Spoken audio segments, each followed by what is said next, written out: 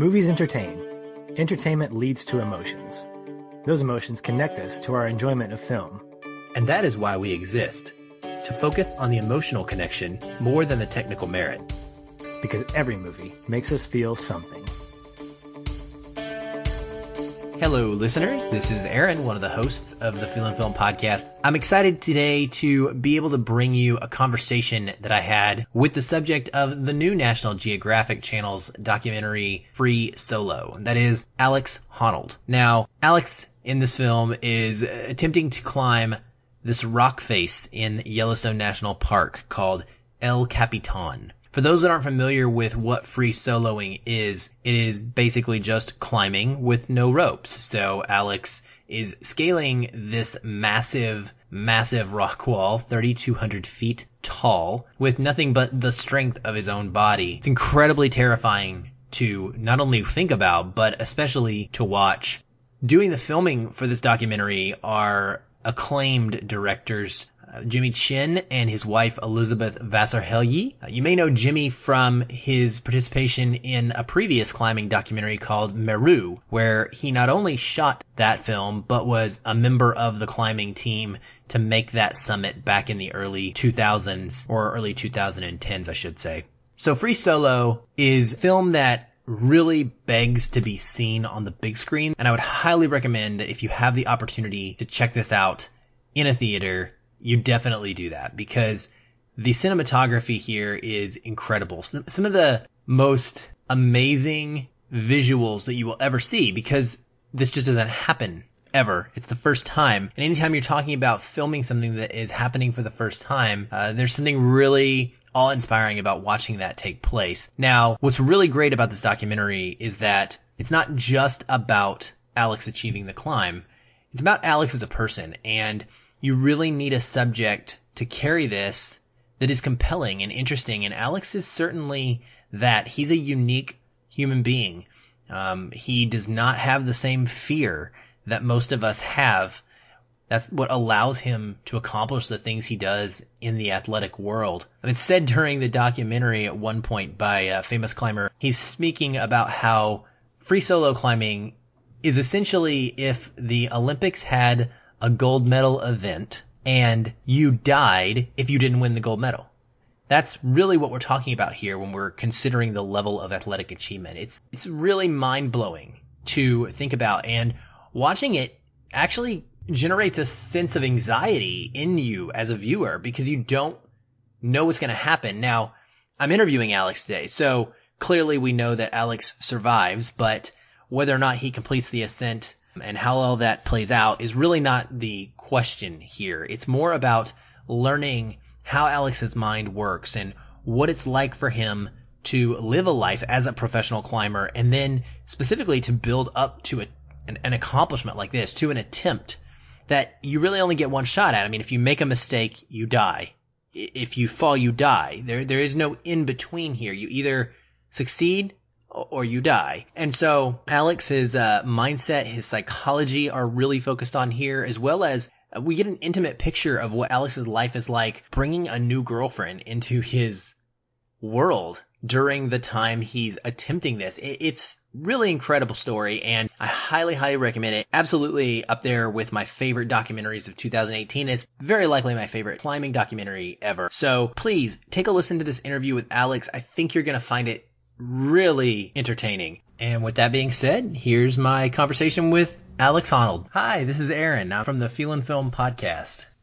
How's it going? Good. How are you doing? Yeah, pretty good. Awesome. Well, I appreciate you taking time to talk to me today. I am a big fan of the film and a big fan of climbing documentaries in general, and this one was just so different than anything else that I really had seen, because I think you kind of came at it from, it was such a personal film for you. Mm-hmm. Yeah, so I guess I'll just jump right in. My first question is really around something you say early on in Free Solo, and that is, you're talking about how you never talk to people about your solo projects, or you don't tell people about them because of the added pressure, which is ironic, except right? Except for when I make a film about them. Except when you're making a film about it. So I was just curious, like, what was it about doing this project what made you want to break that rule essentially to make Free Solo?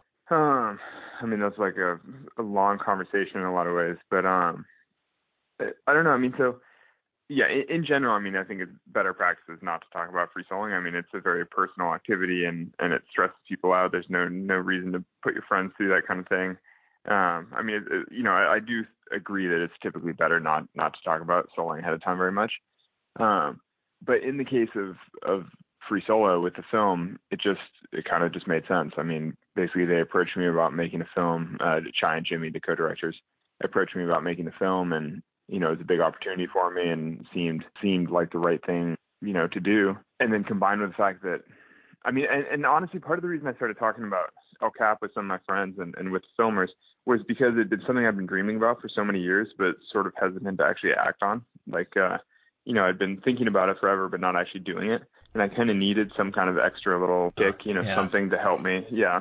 Or even just something to hold me accountable a little bit to like actually try and like put the work in, see if it was actually possible. And so, yeah, I mean, I don't know. I mean, maybe the lesson there is just that some things you do actually need to talk to other people about. I mean, some things are almost like too big to do totally alone in hiding. Like you need help, you need friends. Yeah, that's great. I mean, gosh forbid you do this and there's no record of it, and then, I mean, it happened, of course, but no one knows, essentially. No one can prove it. So it's a good thing you did do this. Well, no, I mean, that would be fine. I mean, in terms, if I had an amazing experience on El Cap by myself and nobody really knew about it, I mean, I still would have had the amazing climbing experience and that would be fine. But the thing is that as a professional climber, I knew that if I did it myself in isolation, as soon as I finished, I would have a half dozen people hitting me up to go back and shoot pictures on it or shoot video or make a story about it or, to tell it in some way. Okay. And honestly, that was a big part of the motivation in making free solo, was just the knowledge that if I did it alone, I would have to spend a bunch of time afterward still working on it, to like tell the story in some way. Whereas if, I worked on a film of the process, I basically wouldn't have to do any extra posing after the fact. And, it would help me, like, basically by filming on it, by filming the preparations, it was sort of helping me prepare better as opposed to, using my time after. Oh, that's awesome. Yeah, that makes a lot of sense. Speaking of preparing, it's actually something I want to ask you about.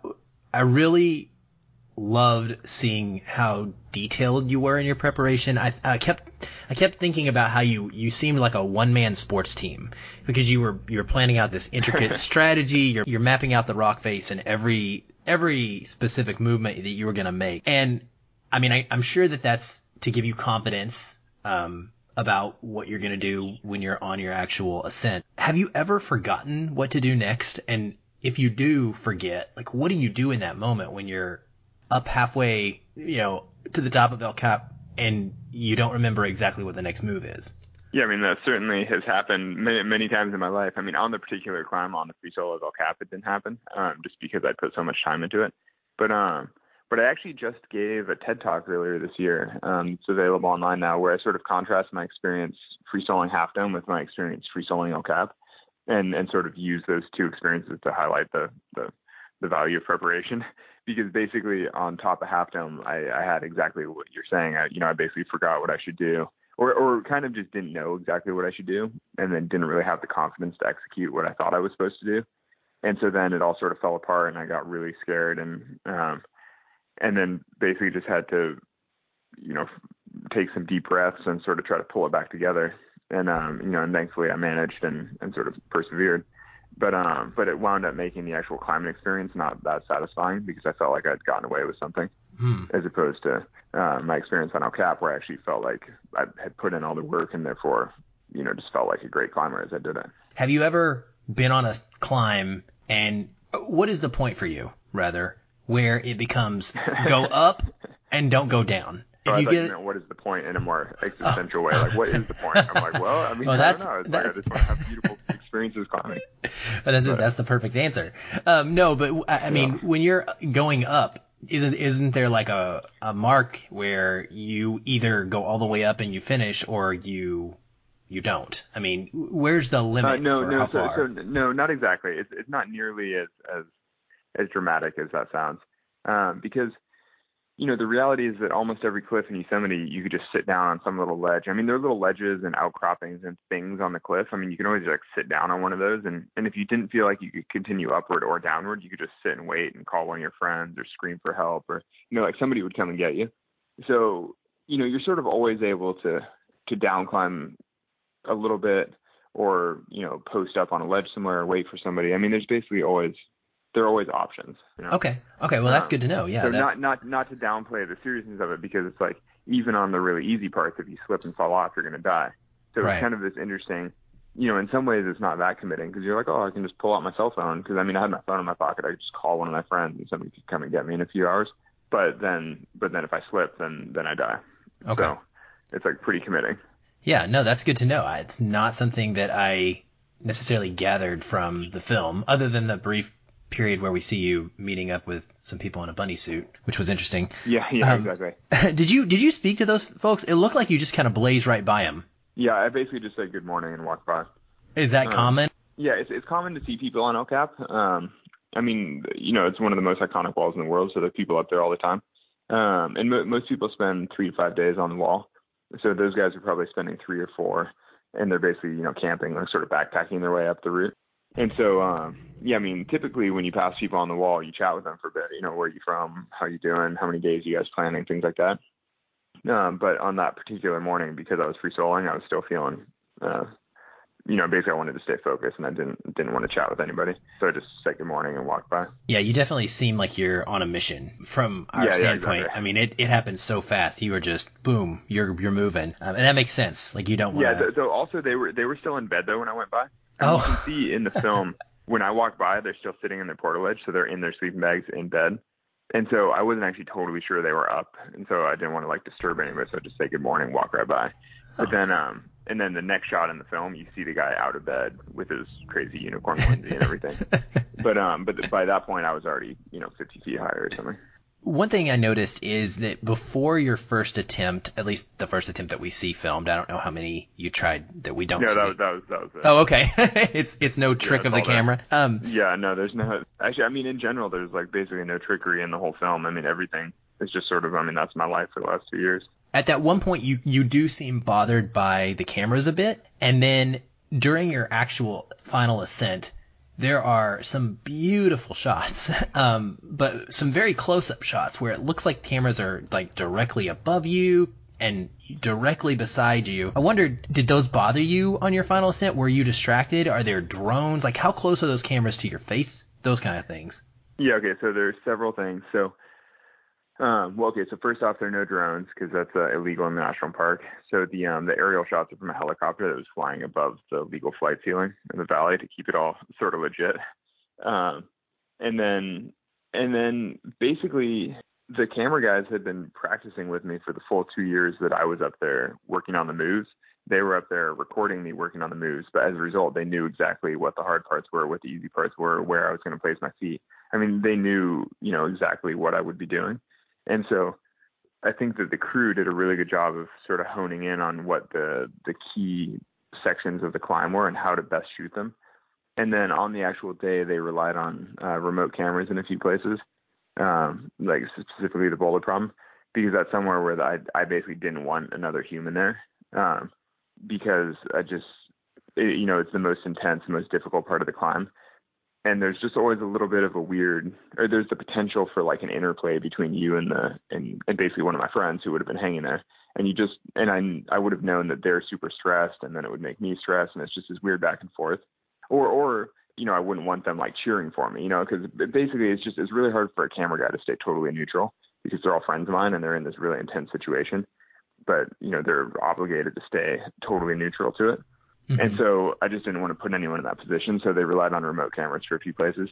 But then the places where there were physical cameramen were places that we had sort of mutually agreed were out of the way and, not distracting, but also getting epic shots, Yeah, that's great. I love, Jimmy's a master at this because you never see them. You never see the other cameras. I mean, he makes it seem as if they're not even there. So it's pretty wonderfully shot. Yeah, it's funny. The whole top where I'm like climbing the upper corners and then doing the traverse around the corner, which is like one of the most, inspiring film shots of the film. That one little section of wall, there were 3 different camera guys all hanging within probably a 30-foot sphere of each other, except that one was around a corner and like one was above over this little roof, like an outcrop, like a lip of rock sticking out. And then Jimmy was kind of hanging in space, dangling sort of in between. But so it was 3 guys on 3 different ropes, totally different systems, all rigged independently. And yet none of them were in the other one's shots. It was like really well orchestrated. Yeah. And none of them were actually in my way. So each of them were able to see me for long periods of the route and get these amazing shots, but none of them were seeing each other. And it was really well done. Yeah, no kidding. That's 2 years of practice, Oh, that's true. That's true. I guess how much work when you put it in I put context, into the route, and then you're like, they put that much work in too, and so obviously they got good at it over time. One thing I noticed also is that it didn't seem at any point like we didn't see you drinking water or going to the bathroom. Yeah, that I did both. I had food and water stashed in 2 places, but they just weren't really significant climbing places. They were like ledges. Like basically below where I passed the unicorn, there's another big ledge that there were actually people camping on that ledge as well, who I also just passed in bed, said good morning, and just walked right by. But I had food and water stashed in 2 places, and then I took leaks, like all over the route. I would stop and pee whenever I needed to, 4 times. But I also was stopping and taking my shoes on and off quite a bit, because that's totally normal and common for climbing. Because climbing shoes are pretty tight, and so on the hard terrain, I need them super tight for high precision. You see in the film all the tiny little footholds, but on the easy terrain, you want them pretty loose and comfortable, so just so your feet don't start to hurt. And so basically I would sort of vary my, the comfort of my shoes depending on the type of terrain. Oh, that's fascinating. Yeah, that definitely would not have known that from watching it. So yeah, I think some of that is just too many little details for a 90-minute film. Agreed. Considering the film is also showing my entire 3-year relationship with my girlfriend laid out in 90 minutes. It's hard to get into too much of the nitty gritty. Right. What were your thoughts on this though when you watch it back? Like, how was that experience for you to see yourself go through this on screen? I don't know. So watching all the scenes of my relationship with my girlfriend and Tamasani in the van, a lot of it is hard for me to watch. Honestly, just listening to yourself talk for an hour and a half is kind of painful.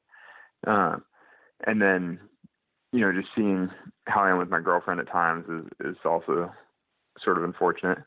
But then a lot of it, the climbing is amazing. That's why I love to climb. And I think that the film really does justice to the wall and to my inspiration for climbing the wall. And just, I don't know. Basically there are a lot of things going on.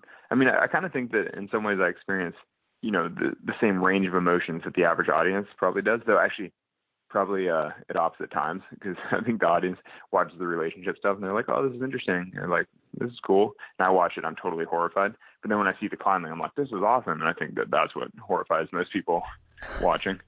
But yeah, but like I said, though, it's a super honest film. That's just 2 years of my life laid out for better or for worse. And so, I watch it and there are definitely things that I wish were better. And then there are other things that I'm like, this is capturing me at my best. And so it's, it's uplifting for me to see.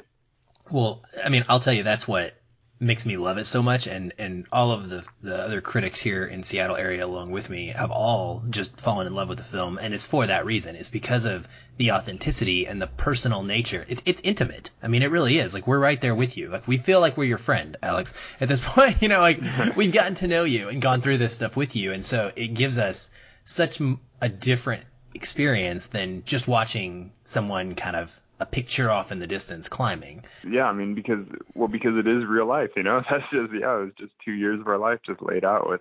And I think that's partially because I was good friends with so much of the crew beforehand. And so it was pretty easy for them to have that kind of access to my life, because several of the people that I was filming with, I've been hanging out with for over a decade anyway. And so for them to be hanging out in my van, for them to be hanging out in the van with me is totally normal. And then for them to be in the van holding a camera is not that unnormal, because, we've filmed other things in the past and you're like, oh, there's my buddy just hanging out with his camera like normal. And then at the end, you're just like, wow, this is quite a film they made, but that's what happens when you hang out for 2 years with your friends. So how do you balance the newfound, I hesitate to use this word, but celebrity. I mean, you're a cover athlete on magazines. You've got this film now. I mean, this film has Oscar potential, in my opinion. So it's gonna be in the awards conversation. And how does that change what I'm assuming used to be a pretty low key, kind of quiet, hidden away lifestyle that you had? Well, I mean, it's kind of just beginning, so it hasn't actually changed anything yet. But the question kind of stresses me out a little bit. Like, oh man, I don't know. I mean, I've been a professional climber for 10 years now, or I guess 11 years now, which kind of makes me feel old. But and it's kind of all slowly built over time, so it's given me personally and plenty of time to adjust. But time will tell if this film changes things a lot or not.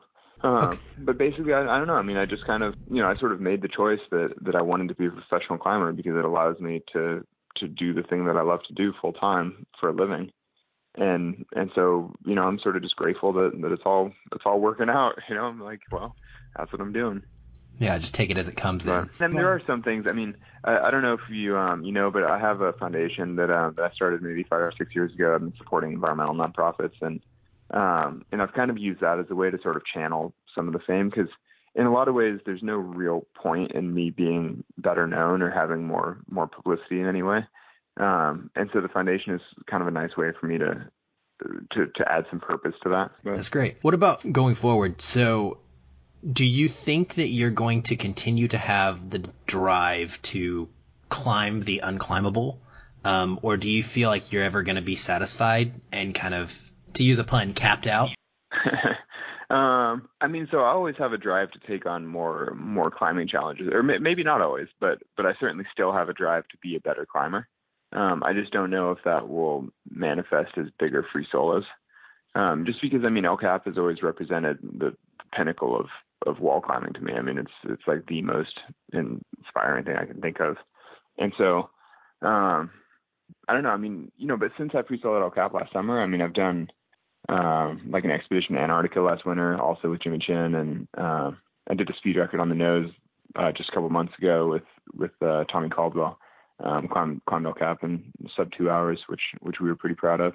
So I mean, still taking on all kinds of climbing challenges, but they just might not ever have quite the magnitude of a huge free solo. But I mean, honestly, that's fine with me, though. I mean, I don't know if I need that in my life forever. Yeah, that's great. Well, I have a few more questions that are kind of not necessarily free solo, the film related. One I wanted to ask you is, considering that, your girlfriend is from Seattle, I'm assuming you might have spent some time here now. Have you done any climbing or hiking locally around here that you really enjoy? Yeah, fair amount. We were there this summer for a little bit. So I've climbed in the gyms there a lot. And then I've climbed at Exit 32, like a little sigh, climbed at Index a bit, climbed a tiny bit in the Cascades, done some little ski adventures. I don't know if you've heard of Colin Haley, but he's one of America's best alpinists, but he's also from Seattle. He's from Mercer. And so we've done a couple of fun little adventures around Seattle. Yeah, I mean, and then honestly, though, whenever I'm in town, it seems like we just wind up going biking with my girlfriend's family, like bike around the island, bike around town, bike to the gym, just sort of embrace, the urban side of Seattle. There are a bunch of really good climbing gyms in Seattle. So, I mean, the gym situation is really good. Great. What about songs? So I know you're not listening to anything when you're going up El Cap, it doesn't seem like, but when you're just out doing your normal climbing that's a little bit less stressful, I would say, probably, do you listen to music? And if so, what are some of your favorite songs or genres on your playlist?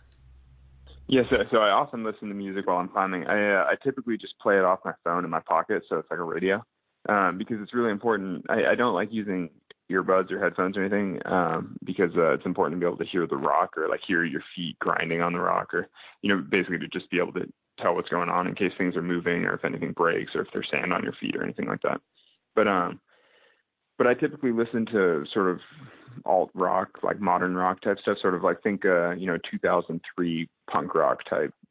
Basically I listen to the same stuff I did in high school. Who would you say is your climbing inspiration, or what climber did you admire most when you were first getting into the sport?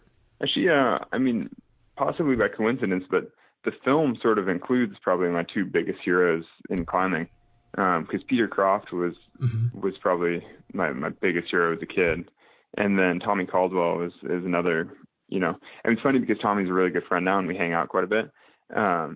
So it's a little bit weird to think of him as like a childhood hero now, but he certainly was for years. And I mean, and he's still a big inspiration. So, yeah, I mean, it's actually kind of an honor that they're both included in the film because, I mean, I've drawn so much inspiration from them over the years. So other than El Capitan, what is your favorite climb that you've done? I don't know, actually. I mean, maybe something I did with Tommy in 2014 or 15, I forget. Maybe 14. But we climbed the Fitz Traverse in Patagonia, which is this traverse of the 7 biggest formations along this ridge. But it basically took us 4.5 days of fairly continuous climbing. And we camped along the ridge, and I mean, it's like a really striking skyline. So it was just, I mean, it was kind of just like this epic climbing adventure with a good friend. And it was my first time in Patagonia, so it was all totally new to me. So it made it very exciting. Oh, that's awesome. Also, what about other hobbies? Do you have other hobbies? Is there anything you do? Is there anything you do to relax that's not athletically inclined, I would say? Well, I mean, so I do a lot of sort of low-level athletic things like, you know, mountain biking or skiing or hiking, things like that. You know, I do them at sort of a low level, and it's like just for fun. But it is a nice way for me to enjoy the mountains. And then beyond that, I mean, I just kind of read or watch films and just kind of hang out. You know, work on the foundation, work on well, I mean, just spend time with my girlfriend or family and things. Yeah, I mean, basically just living. But no, I don't really have any other major hobbies. Okay, cool. Well, since we are a film podcast, I'm going to ask you the big, like, final question here is favorite films or favorite documentaries. Give us a couple of Alex Honnold recommendations to take with us. Okay, so first I'll preface this by saying that I'm not really a film guy, and it's been funny because I've been doing 2 months of film touring with Free Solo. And so going to the Telluride Film Festival and Toronto Film Festival and meeting all these great directors and actors and things like that has been sort of an interesting experience for me because I just don't know that much about film. And my personal tastes have always sort of run towards, you know, sort of Hollywood action type stuff. You know, like Gladiator comes to mind, or like John Wick, you know, more contemporary, but just straight action, you know, I'm like, oh, this is a great movie. But so I don't think that anyone would consider that great cinema, you know, or like great film. But I don't know. I kind of love John Wick, you know. And but so then I've been watching a bunch more documentaries recently, partially just because now that we've been sort of in the documentary, you know, we've been screening the film for all kinds of I don't even really know, for doc branch members and Academy things, and I actually totally don't know who we're, you know, but basically I've just been hearing people talking about all these other documentaries so much. So, so I just watched 3 Identical Strangers 2 days ago. Oh, it's crazy, then, right? And then, it's pretty good. And then what's the other one? Oh, we watched RBG a few days ago also. I watched both of those with my girlfriend, just as like fun little date night type movies. Yeah.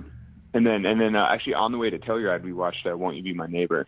And then met Morgan Neville at the festival, which is kind of awesome. So I was like, oh, we just watched your film, and it was so good. And it was, it was super, it was fun. So, I mean, I try to, and I just downloaded the 13th, which I just read this book, the new Jim Crow, which I guess is kind of the book version of that film. And so I'll probably watch that soon, but it seems slightly less uplifting, so we'll see. Yeah, it's pretty harrowing. I mean, it's a hard watch. It's important, but it's a hard watch. Like a lot of documentaries. That's really cool. Yeah. Actually, I also recently downloaded 12 Years a Slave, and I was like, and that's also something that we just haven't quite watched for date night yet. Cause we're like, oh, it seems a little grim for date night. Yeah, that's you might want to like watch some cat videos after that one or something, you know, to bring yourself back up. Totally. But that's why I typically, left to my own devices, I just watch action. I kind of only watch uppers.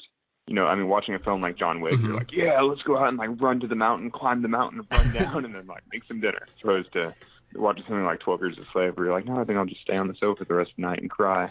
You know, and, like more in the world. But, well, that makes sense. Yeah, the adrenaline pumping seems to fit with your lifestyle a lot. So. Well, and it's not just adrenaline, but it's also just I don't know, like action. You know, doing things. But yeah. Great. Well, thank you so much for making the time to chat with me. I really appreciate it. Highlight of my year for sure. It's been great getting to just watch your story and learn some more about it. And I really appreciate it. You've actually inspired me. I've been a hiker in the past, and now I find myself like inspired to actually get off my butt and go do it more because of watching your movie. Yeah. So, I mean, if you live in Seattle, you should go to the climbing gym. You should get into it. I mean, there's so many opportunities to climb mountains and like hike in beautiful places around Seattle that you should definitely get out and take advantage of them. Yeah, we'll do. Well, thank you again, cool. Alex. We appreciate it, and best of luck, man, going forward. Yeah, thanks a bunch. Have a good day. All right, everyone. Well, I hope that you enjoyed that interview with Alex Honnold as much as I did. Sure was a blast getting to know him a little bit more and learn some additional things about his journey of climbing El Cap. I gotta say again, if you haven't seen the film yet, please do what you can to make it out to a theater to support this documentary. Not only because they need it, but because this film is so worth seeing visually on the big screen. I can't recommend it enough for you to do that. But that's it for now. So thanks for listening. As always, if you need to reach out to me, you can do so on social media. You can find me at Feelin' Film on Twitter or in the Feelin' Film Facebook group, which we encourage everyone to come be a part of and join the conversation. Until next time, stay positive and keep feelin' film.